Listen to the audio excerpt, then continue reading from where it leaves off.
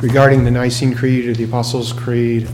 When we say Catholic Church, we don't mean the church of my youth. I was raised in the Roman Catholic Church. We mean the word universal. And regarding baptism for the remission of the sins, we don't mean we as Protestants, well, as Reformed Protestants, we don't mean that water baptism is a converting ordinance, but that's another study. Okay, we're at Ezekiel 33. And we're, unlike what we've been doing heretofore, mainly we've been sticking at, in the evening series, walking through Ezekiel, trying to take a chapter at a time, but there's a logical break at verse 20. So we'll look at verse 1 to verse 20 of Ezekiel 33. Hear the perfect word of our perfect and holy God.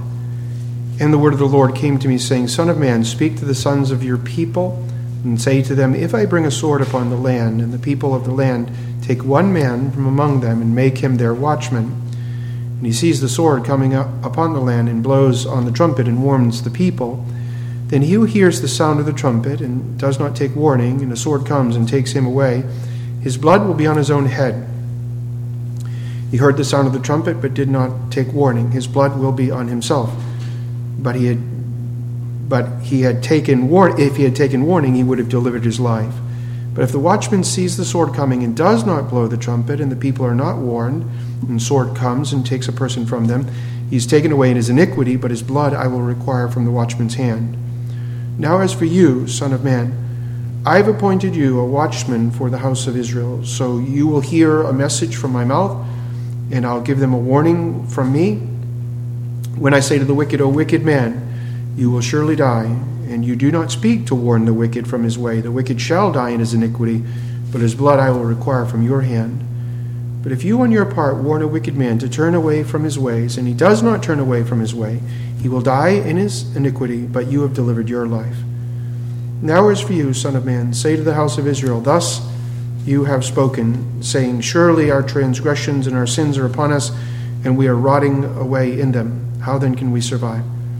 Say to them, as I live, declares the Lord God, I take no pleasure in the death of the wicked, but rather that the wicked turn from his way and live. Turn back from your evil ways.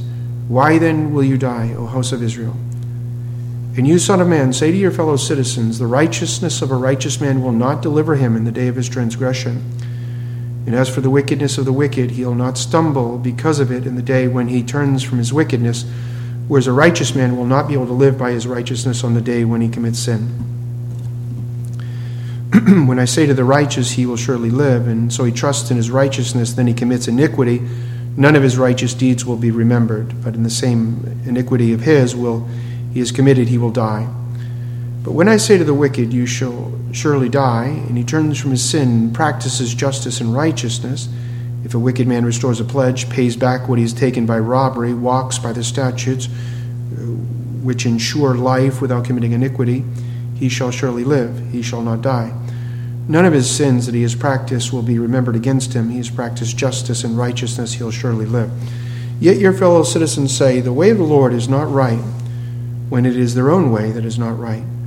When the righteous turns from his righteousness and commits iniquity, then he shall die for it. When the wicked man turns from his wickedness and practices justice and righteousness, he'll live by them. Yet you say, the way of the Lord is not right, O house of Israel. I will judge each of you according to his ways. Amen. Let's pray. Heavenly Father, you are our Father. You are the best of fathers, the Father of lights, the Father of mercies. We thank you that we can come boldly before you in the name of Christ, your beloved Son, our blessed and beloved Savior, and cry to Abba, Father. Now fill me with your Holy Spirit, Lord God. May the meditations of my heart, the words of my lips be moved by you, Lord, informed by you, both the content and the tone. And for all of us, give us those ears to hear and eyes to see and a heart to love your word. May we be those who tremble at your word, even this word. To your glory we pray. Amen.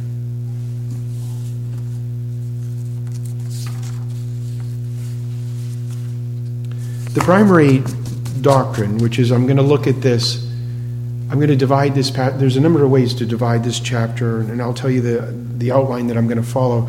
at least I think I'm going to follow. But the primary doctrine, and this is kind of the way that I look at a Bible passage, I'm looking for the main teaching. Doctrine just means teaching. I'm looking for the main theme. And the main theme clearly here is the prophet's duty or the watchman's duty. And in particular, as regards to warning against the incoming enemy, invading enemy. And then the application from verse 7 onward is that Ezekiel is this watchman and the invading army is sin. And so this is kind of the warning part of the minister's calling. And so God is calling Ezekiel, all ministers. I'm an ordinary minister. Ezekiel is an extraordinary minister, prophet, Old Testament. Apostles are extraordinary ministers inspired by the Holy Spirit. And ordinary ministers preach the inspired word of God, though I myself am uninspired. But this is the minister's calling, at least in part, regarding the warning of God's people away from the dangers of sin. That's the main teaching. And the way that I would outline this, at least the way that I want to follow, I want to look at the particular audience to whom it's directed. We'll see that it's to the Jews. And then it comes on the heels of another audience that God has been busy speaking to. Then I want to look at the speaker. Obviously, the divine speaker is the Lord. And then he says in verse 7 that I'm calling you, Ezekiel, as my prophet, as my watchman, to speak my word. So the divine speaker is the Lord. The human speaker, inspired by the Lord, is this prophet Ezekiel. And so audience, speaker, and then the content. And really in the content, I'm going to be a little bit more general. I'm not going to walk through all of these passages. There are some perplexing things that perhaps we could save for another day. I'm going to treat it in a more general idea of the minister's calling regarding the warning, the activity of warning God's people against the dangers of sin. So let's consider the audience. It's obviously chapter 33. We can all read. And if you've been with us since the very beginning, you remember the scheme that the Holy Spirit inspires Ezekiel to follow by way of audience. The first 24 chapters of Ezekiel, it's to the Jew. God speaks to the people of Judah, Jerusalem. You remember Assyria is already off Israel is already off in Assyrian captivity. And so even when we use the word Israel here, it's particularly in reference to the southern kingdom, to Judah, and they're going off to Babylonian captivity. And so he's been speaking for 24 chapters to the Jews. And if you remember the general content of the first 24 chapters, and I was trying not to be redundant, laboriously so, is it's judgment. And it's either judgment / correction. So believers never receive judgment. We never receive judgment as regards to condemnation. Romans chapter 8. So true believer in the Old Testament, true believer in the New Testament, when you see a judgment passage like condemnation, like hell passage, it's never applied to the believer. When Christ was on the cross and he said, my God, why hast thou forsaken me? He was condemned. This is at Galatians 3, that we would not be condemned. So when we come to you will receive judgment, that refers to the unbelieving among the professing people of God. So the Jews were a mixed multitude, like the church is a mixed multitude. So when God has words of denunciation against the unbelieving among the Jews, it's the unconverted Jew. Read Revelation 2, Revelation 3 to the 7 churches. There are unconverted people who profess to be Christians in those churches that Jesus says, I'm going to come and strike you with the sword of my mouth. So the church in the Old Testament, mixed multitude. The church in the New Testament, mixed multitude. So those 24 chapters, judgment against the household of God. Then I said correction. Because even the believers in the household of God, God has words of rebuke and chastisement. And he calls those who really do love the Lord Jesus Christ in spirit and in truth, who are living sinfully. God corrects them. And he's going to correct them, oftentimes through the very same means that he chastises the unbeliever, that he judges the unbeliever, and that's through the Babylonian captivity. But if you remember in those 24 chapters, there's generally, almost in every chapter, I would call it a golden thread of mercy. That God's promising to bring in the Savior. That God will take you from the promised land. He'll let the land lie fallow for the 70 Sabbaths, land Sabbaths, and then he'll bring you back. There's always a thread of mercy. So he went from speaking to the Jew, and then from chapter 25 to 32, God inspired Ezekiel to speak words of judgment against the Gentile. And even there, you remember there were in chapter 25, it was 4 or 5 particular Gentilish nations then God takes 4 whole chapters, 2 chapters to speak against, who is he speaking against? Phoenicians, people in Tyre and so on, and Sidon. And then I think it's 4 chapters maybe that he speaks against Egypt. But even with Egypt and the Assyrians, there's still a golden thread of mercy. I'm going to judge some, but I'll condemn some others. Now we're back here in this chapter. We've returned back to the Jews. So Jews, Gentiles, back to the Jews. That's significant. There's a principle in the scripture. It runs from Genesis clear through to the New Testament. It's to the Jew first and then to the Gentile. God plucked out of all of the peoples of the earth. Read Deuteronomy chapter 7. He says, you, Israel, and you alone I have chosen. And so God has a chosen people, the Jews. And God, when he speaks a word of judgment, he speaks to the Jew first. But then when he has a word of gracious salvation, he speaks to the Jew first. But then the principle that we saw even in the book of Ezekiel, which mirrors the Romans 1, it's like 1:16, 1:17, something like that, and then Romans 2, then to the Gentile. It's the Great Commission, to the Jew first, then to the Gentile. And it follows that same scheme, that to those who are sinning and found in their sin apart from Jesus, you'll be judged. To those who by God's grace have found the Lord Jesus Christ and then been forgiven of their sin, then it's a word of salvation. So for the Jews and the Gentiles who die in their sins apart from faith, they'll be judged, condemned. For the Gentiles and the Jews who are found in the Lord Jesus Christ and find remission for their sins, they'll be forgiven. So it's to the Jew first and then to the Gentile. And I've referenced many times before, it's worth your reading. It's Isaiah 19. God promises to graft even Egyptians into Israel. The Bible calls us here, most of us here were raised physical Gentiles, although in the land of my birth, in Massachusetts, the town I lived in, was perhaps 20% Jewish, so a good bit of Jewish folks. We were the only Gentiles. I don't know why my dad did this, but he did. We joined the JCC, the Jewish Community Club. We were the only Gentiles in the JCC. Why we did that, I don't know.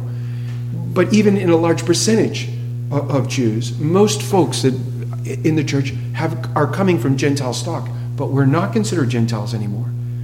The Bible refers to us, believers, whether Jewish believer or Christian believer, we are the Israel of God. The Bible calls us the Israel of God, Galatians chapter 6. The Bible calls us Christians who are scattered to the 4 corners, the diaspora. We are the scattered, the term applied to Israel. And so we learn, even with the scheme, Jew, Gentile, and now we're back to Jew. What does that teach us? We're still in the Old Testament epoch. Galatians 4:4 says, in the fullness of time, the Lord brings in the Son, Jesus Christ. He becomes incarnate, and he's born under the law, that he would be condemned for his people under the law, that we would be forgiven. We're not there yet. And so we're still in that Old Testament epoch. We're still in the epoch where the administration of the gospel is in types and shadows. And when God is still speaking to the Jew, even when he tells Ezekiel, I want you to warn them about their sin. I want you to see something. When you think of this kind of work that the minister has, Ezekiel has, of denouncing sin, which is not denouncing sin in the abstract. When God's preacher is called to denounce sin, it's sinners. So God doesn't hate just murder in the abstract or fornication in the abstract. It's fornicators, it's murderers. It's not just lying in the abstract, it's liars. So it's the moral agent that God tells his minister, you correct, rebuke, warn the moral agent. Does that make sense? So it's not theoretical, it's very, very personal. And even when we come to this kind of a work, and we see that God says, now I want you to turn back to warning these people, I would argue this is such a token of God's mercy that God says to Ezekiel, keep warning them. Keep telling the Jews they're in danger of living in their sin and then ultimately condemnation if they don't turn to me and be saved. Why is that a mercy? Why is it a mercy for God to continuously and repeatedly warn the people of God about their sin? We sometimes think like this, well, if God denounces sin, that means he's a mean God, he's vitriolic, he's pugnacious, those kind of things. It's just the opposite. If God hated people, you know how many chapters in the Bible there would be? There would be 2 chapters in the Bible. You would have chapter 1, chapter 2, you'd have chapter 1, chapter 2, then you'd have chapter 3, verses 1 through 8, and then we'd all be in eternal torments. We'd have the fall of Adam and Eve, and if God was truly a God of no love, you wouldn't have Genesis 3:9 onward. It would just be condemnation. The very fact that God is still speaking to the people means what for these people? It's still the great day of grace. It's still the day of grace. It's still the day of mercy. So when we as Christians or as ministers, the theme of this is warning people about their sin, the danger of sin. Flee from it and find forgiveness in God. When someone says, well, I don't really want to hear that. No, you really do want to hear that. Because the day that you no longer hear that and you're still in your sin is what God is warning the people against. You're going to die in your sin. Sometimes we think like this. It's loving to tell a person in their sin, enjoy yourself. No worries, no problem. You're a cat, you want to marry another cat, that's okay. You're a dog, you want to turn yourself into a cat, that's okay. Whatever makes you feel good, that's okay. And we say that because we don't want to ruffle the feathers of the people we love about their sin. And we think that's loving. Oh, beloved, it's not loving. It's unloving to tell a person who's in their sin, on the broad path, everything's okay. Everything's A-okay. Now, the sinner may for a time think, that person is affirming me. They're really nice and they love me, but they don't. If we know the wages of sin is death, and even the second death, and we don't warn someone, that's very unloving. And for the minister whose charge is to do that, God then gets real serious with the minister and says, I'm going to reckon it to you. Oh, they're going to die in their sin, but I hold you responsible for being faithful with my word. So Jew first, Gentile, that's the principle. Jew first, Gentile. And now he's still speaking to the Jews. We're in the Old Testament epoch, and it's the day of mercy. When God warns us against our sin, it's the day of mercy. I was wrestled in my younger life with being addicted to alcohol. And I can remember my dad, who loved me madly. He came to me and said in no uncertain terms, you have thus and so problem, and here are the bad things that this you will reap if you don't address this problem. Did that hurt my feelings? It hurt my feelings. Was that the thing that caused me to begin to turn around? Yes, it was. And it's very same with the minister of God. It may be painful to hear, you're in sin. This is sin. I'm warning you of the danger of sin. But it may be the very thing, which is why God says, turn and live. Turn and live. You see, if we never tell someone, turn and live, if we affirm them in their broad path activity for the minister, he is in part culpable for that, because we have the words of eternal life. So the audience is to the Jew first, the chosen people, then the engrafted people, which is what we are. God is preserving the Jews here. He's preserving them against their Gentile neighbors, their enemies. He's preserving them against the malice of the devil. And he's preserving his people, and I would argue the church, the New Testament church, even against our own flesh. We cannot. Even the true believer, we are imperfect to say the least. We cannot destroy the church of the Lord Jesus Christ. We believe perseverance of the saints. It's not a license to sin. The moment God, the Holy Spirit, gives you faith in Jesus, you are forever joined to Jesus. You cannot sin away the grace of God in Christ. George Whitefield has some good quotes on that. Again, it's not a license to sin, but God preserves his people, and God is teaching us that here. Now, the speaker. So that's the audience, the Jewish people, Judah in particular. And now we mentioned the speaker. And we look at verse 1. The word of the Lord came to me saying such and so. It's kind of typical language that God gives to the prophets. And the word of the Lord came to such and so, or I was in the Spirit on such and so day, and the vision of the Lord came to me in such and so. Verse 11, what does God say? Say to them, as I live, declares the Lord God. The primary speaker is God, in particular, God the Holy Spirit is inspiring Ezekiel. Look at verse 7. As for you, son of man, I have appointed you a watchman for the house of Israel, so that you'll hear a message from my mouth and give them a warning from me. the way the priests and the prophets are all ministers in God's old church, the Old Testament people of God, and the priestly people were from a particular family, the tribe of Levi, and then for the high priest from the family of Aaron. For the priest, they represent the people to God. Now, for the prophet, they were immediately inspired and chosen immediately by God, unlike the priest who came from a family. So God has immediately set this person apart, says, I'm calling you. And if the priest represents the people to God, the prophet represents God to the people. And if I could use the language of our shorter catechism, apply how is Christ our prophet? Christ is our prophet in revealing God's will for our salvation by his word and by his spirit. So when you come to the prophets, they can be really, really heavy. If you're not reading them with your Christological lenses on, I think they can become inordinately laborious to read through them, because all you're seeing is judgment, judgment, judgment, judgment. But if you read with your Christological lenses on, knowing that the prophets have been sent by God for the primary purpose of preaching salvation, then the message becomes lighter and we're able to receive it better. And I'm not downplaying the denunciation language that we find in the prophets, but the prophet's job is to turn people away from their sin towards God. Sometimes we say, not so much, I see the Ruckmanites doing a little bit better, but sometimes you'll see people on the side of the road, the wages of sin is death, or the wages of sin is hell, or something like that. They'll read the first half of Romans 6:23, and then they stop right there. That's not gospel preaching. That's law preaching without the gospel preaching, and the law is meant to drive us to the gospel. So when you see the prophets, it's usually not, you're all going to go to hell, the end. It's not that. You'll see the preaching of the law, the wrath of God for the breach of the law, acting as a tutor to drive us to the gospel of the Lord Jesus Christ. That's the language of Galatians 3. So the speaker is God.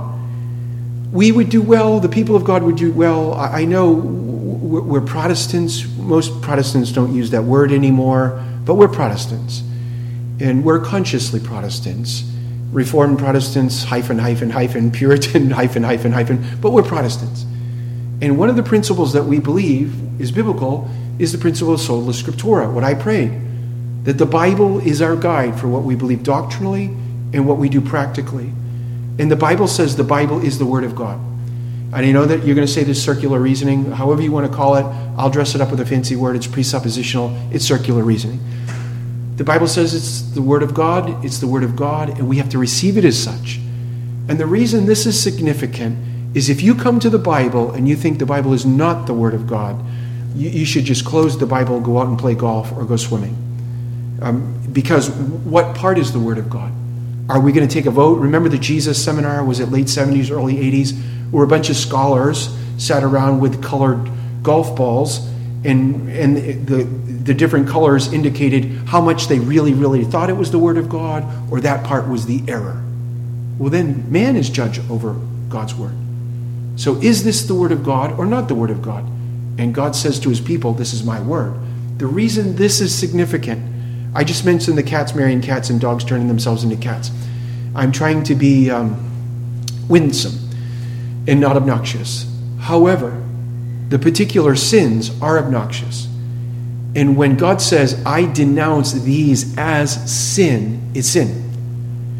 And we have to call sin what God calls sin. And I mentioned the previous struggles I had as a young fellow and going to a particular self-help group.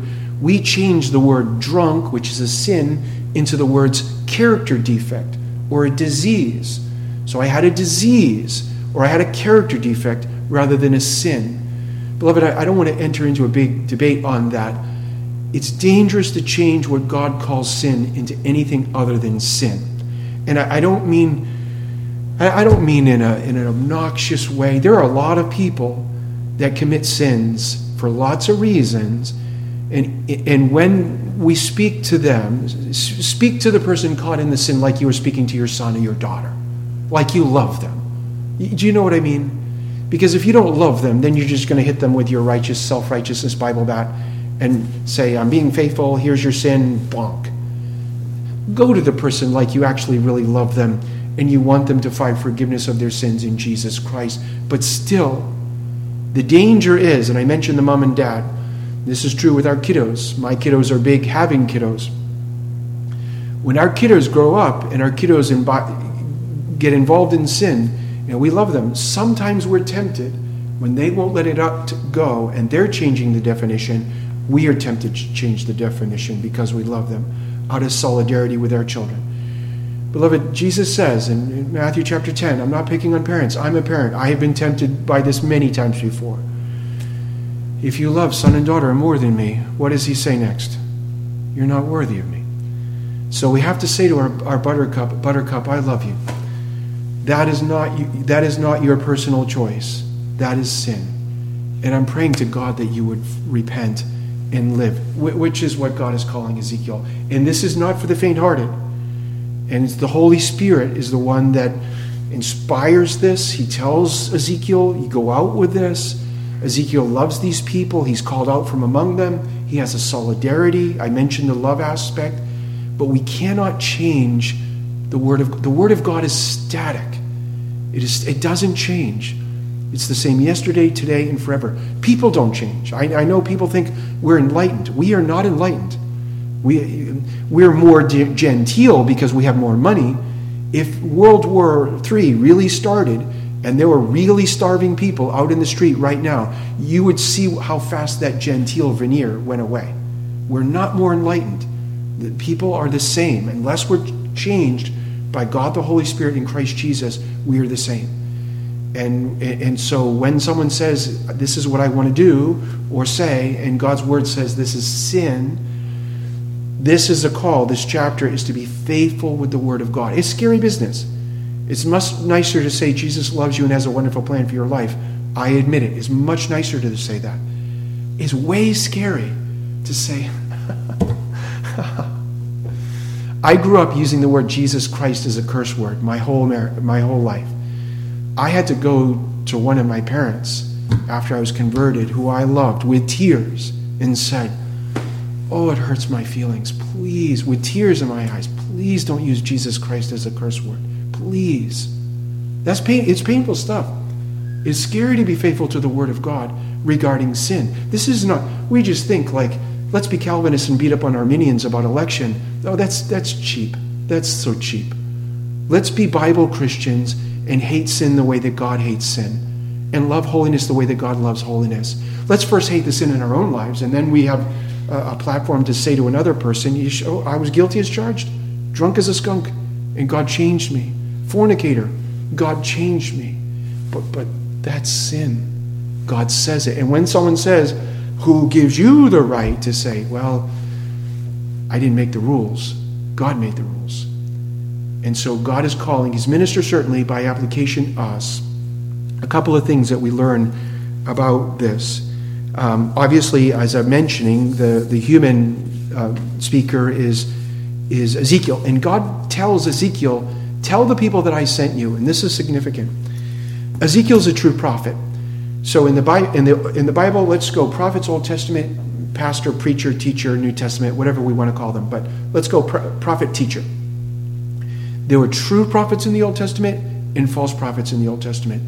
There were true teachers in the New Testament, or apostles, preachers, and then false teachers in the New Testament. So God tells Ezekiel to tell the people that he is a true prophet, that God has truly called him, and that the words he preaches are the very words of God. So God requires his man to say, I'm called by God, and I'm telling you the truth of God's word. This is true. This is in part to engender confidence in the prophet of God, in God's word, by the people, but also to distinguish him from the false prophets. If you read the book of Jeremiah, which is written in the same time frame as the Babylonian captivity, and they're both preaching to the same kind of folks. Daniel also written in the same time frame. But Jeremiah has like 5, 6, 7 places in 7 different chapters where God denounces the false prophet. And he says there, you run, but I never sent you. You're preaching, but it's not my words. It's the words that come from your own imagination. And the people love you, and they hate my true prophet. Because my true prophet comes along and says, I'm coming from a holy God, and he hates sin. And he especially finds sin obnoxious among his holy people of God. And it aggravates your sin. And please stop sinning and repent and turn back to God. And the people of God don't very much like being told by their prophet that they're sinning. But whereas the false prophets, what would they do?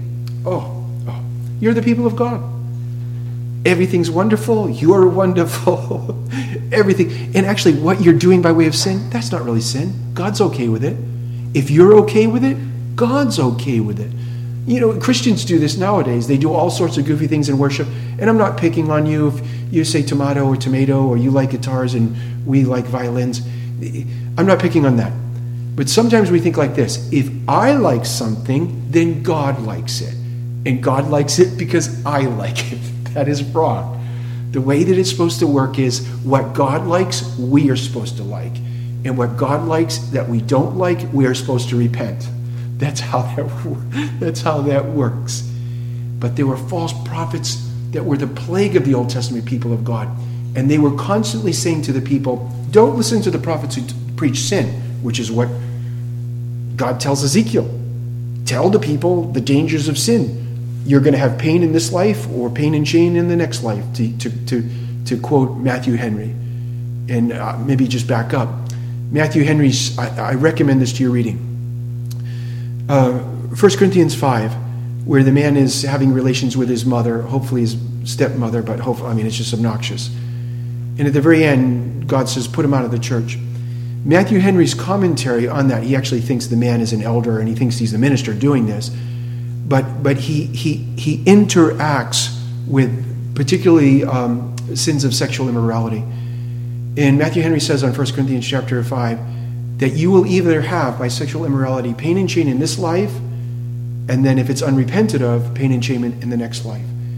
And God requires the minister not just on that one particular sin, but sin. Walk through the 10 Commandments and then spiritually applied to tell people pain and shame in this life or pain and shame in the next life if we die unconverted and unreconciled in Christ.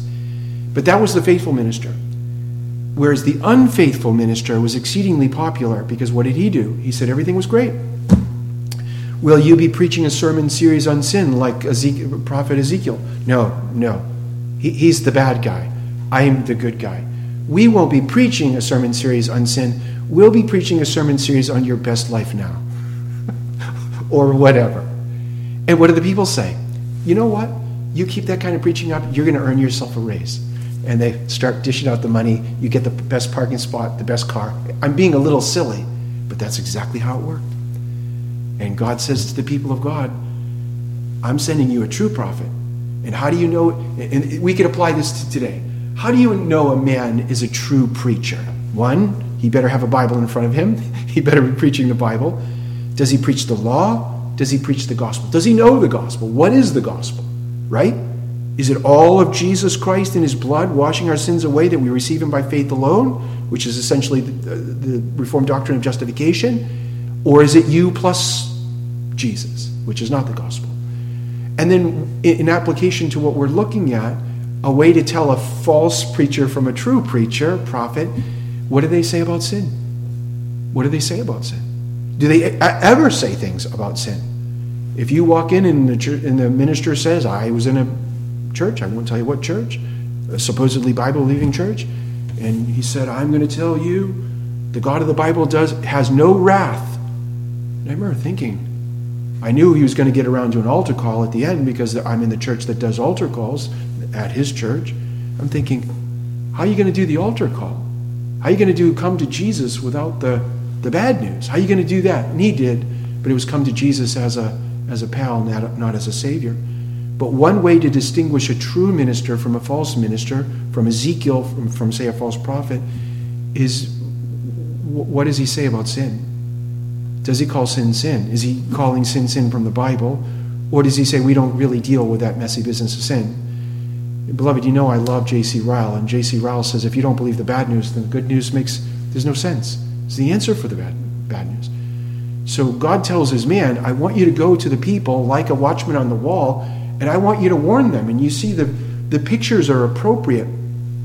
Israel, even Israel now, though it's not theocratic Israel. The Israel now is not theocratic Israel of the Bible, but the Israel of the Bible, they're surrounded by all their enemies. And the prophet is like the watchman, who is a soldier, by the way. And so the figure for the prophet, being a watchman, is the figure of a soldier. And this strikes a lot of young guys think I'm called to ministry in the Reform camp because they like to read theology and smoke pipes and drink single malt scotch, which I find silly, by the way. But that's what they think the ministry is. But the Apostle Paul tells Timothy, you're not sitting around with a tweed jacket thinking big thoughts. You are a what? You're a soldier. You suffer hardship like a good soldier. So God uses the figures of a soldier getting up on a watchtower, looking out for enemies, for the minister. So when people want to be ministers, whether they're young or whether they're old, you're in the Lord's army. You are looking out. Part of the calling of the minister is to look out over the landscape and look for the approaching enemies that are seeking to attack the flock of the Lord Jesus Christ. So in this case, it would be a foreign invading army, but he makes the application to sin, the world, the flesh, and the devil. And so the part of the minister's calling is to be, where Paul says we're not unaware of his schemes, to be aware. How does the enemy attack? When does the enemy attack? What are the common snares of the devil? And then to tell the people of God.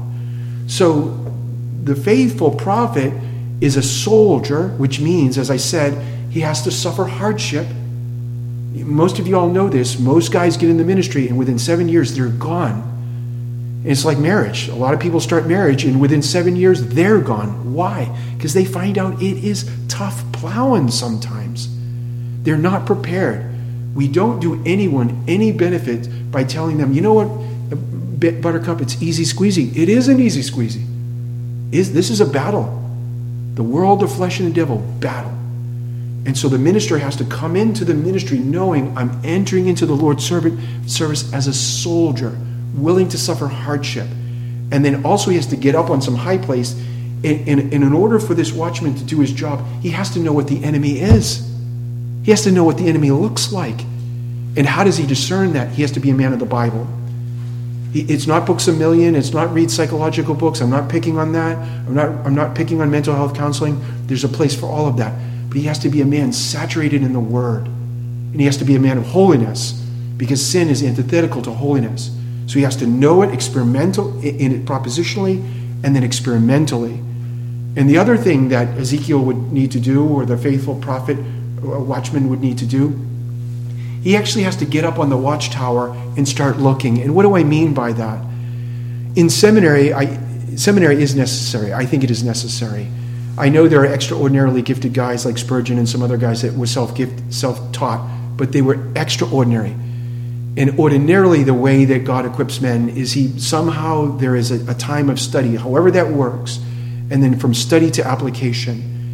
And from application of this man getting up on that watchtower, you have to get out of bed and do. You have to work. The pastorate, if I can make application, is an easy job to be lazy. Really easy. It's an impossible job if you do it rightly, but it's an easy job to be lazy, because you can kid yourself that you're working. You can just read what you want to read, play with the internet, but you're not working. The figure that we have here is of a soldier. You better get out of bed, you better get up on that watchtower, and you better start working. So there's the study part of the calling, and then there's the doing part of the calling. You better start preaching. You better get out among the people. You better start denouncing sin. And the part that I referenced earlier, that this man is drawn out from the people of God, teaches a couple of things that are necessary. If ministers don't love the people of God, they need to leave. You really do need to leave. You can see this in a minister. If he's just getting a paycheck, or he doesn't really love the people. You've seen this on the TV. Sometimes they're yelling at the people. One of the benefits of choosing out the prophet from among the people of God, it's their family. We could hyphenate it, brother preacher, brother herald. It's one of solidarity. It's one of love. That's why Jesus is the prophet, Deuteronomy 18:15, drawn out from the brothers. So if you go to your mom or your dad or your brother or your sister and you're newly converted, you have that filial attachment. The prophet was preaching to brothers and sisters, As they go, he goes. And it's that principle that Paul says we preach and teach under the principle of love. And with the principle of love, when you're teaching the wages of sin, I mentioned some of my past sins, and I come from a particular kind of family context. I have shared with my sisters sins that they have done and I have done. I found forgiveness. And the way that I share Jesus Christ is with a broken spirit, a contrite heart, with tears, because I love them. And so Ezekiel is to have that same love, and the desire in denouncing sin is not to just check the box and say, aha, I've denounced another sinner. It's that they would repent. It's that they would turn from their sin. Now, whether they do or not, that's God's business. But the prophet is responsible to be faithful with the word of God. That's what God says. If you tell them, you tell them. I have had the privilege, and I do consider it a privilege, of ministering the gospel at 36 funerals. I've been here January 21 years. I've had the privilege of ministering the gospel 36 times in funerals. I'm coming up on my mom's 1-year death anniversary, and that was a particularly hard funeral to preach. My mother's funeral. Over 100 people, most of which who don't know the Lord, most of which don't go to church, are hearing this message of why. And the way that I deal with preaching a message that, for the most part, many people say, no thanks, sin, condemnation, or finding forgiveness in Jesus, no thank you. The way that I comfort myself is from this passage. I've done my duty before the Lord. I've told them. If I'm in a group of 100 people in a funeral, and I tell them about the dangers of sin and the freedom from sin in Christ Jesus, I know those 100 people have no excuse. They have heard the gospel. They've heard the law. They've heard the wages of sin. And they've heard the answer. And you say, well, what good is it? What do you mean, what good is it? People really do believe the wages of sin is death. And people really do find forgiveness in Jesus. Some people really repent. We may not live to see it. You may share this message of sin and to warn people from sin and to tell them, repent of your sin and look to Jesus. And they may never repent and believe in front of you. But a year down the line, 5 years down the line, 10 years down the line, I mentioned J.C. Ryle. I forget how many kids he had, 4 or 5. Most of his kids were unconverted. And he said, maybe God will convert my kids in my lifetime, but maybe he'll convert my kids after I'm dead. Oh, beloved, we're not responsible for the results. We're responsible to be faithful with the word, even in the business of sin, always for the hope that they would find forgiveness in Christ. May God be pleased with the preaching of his word.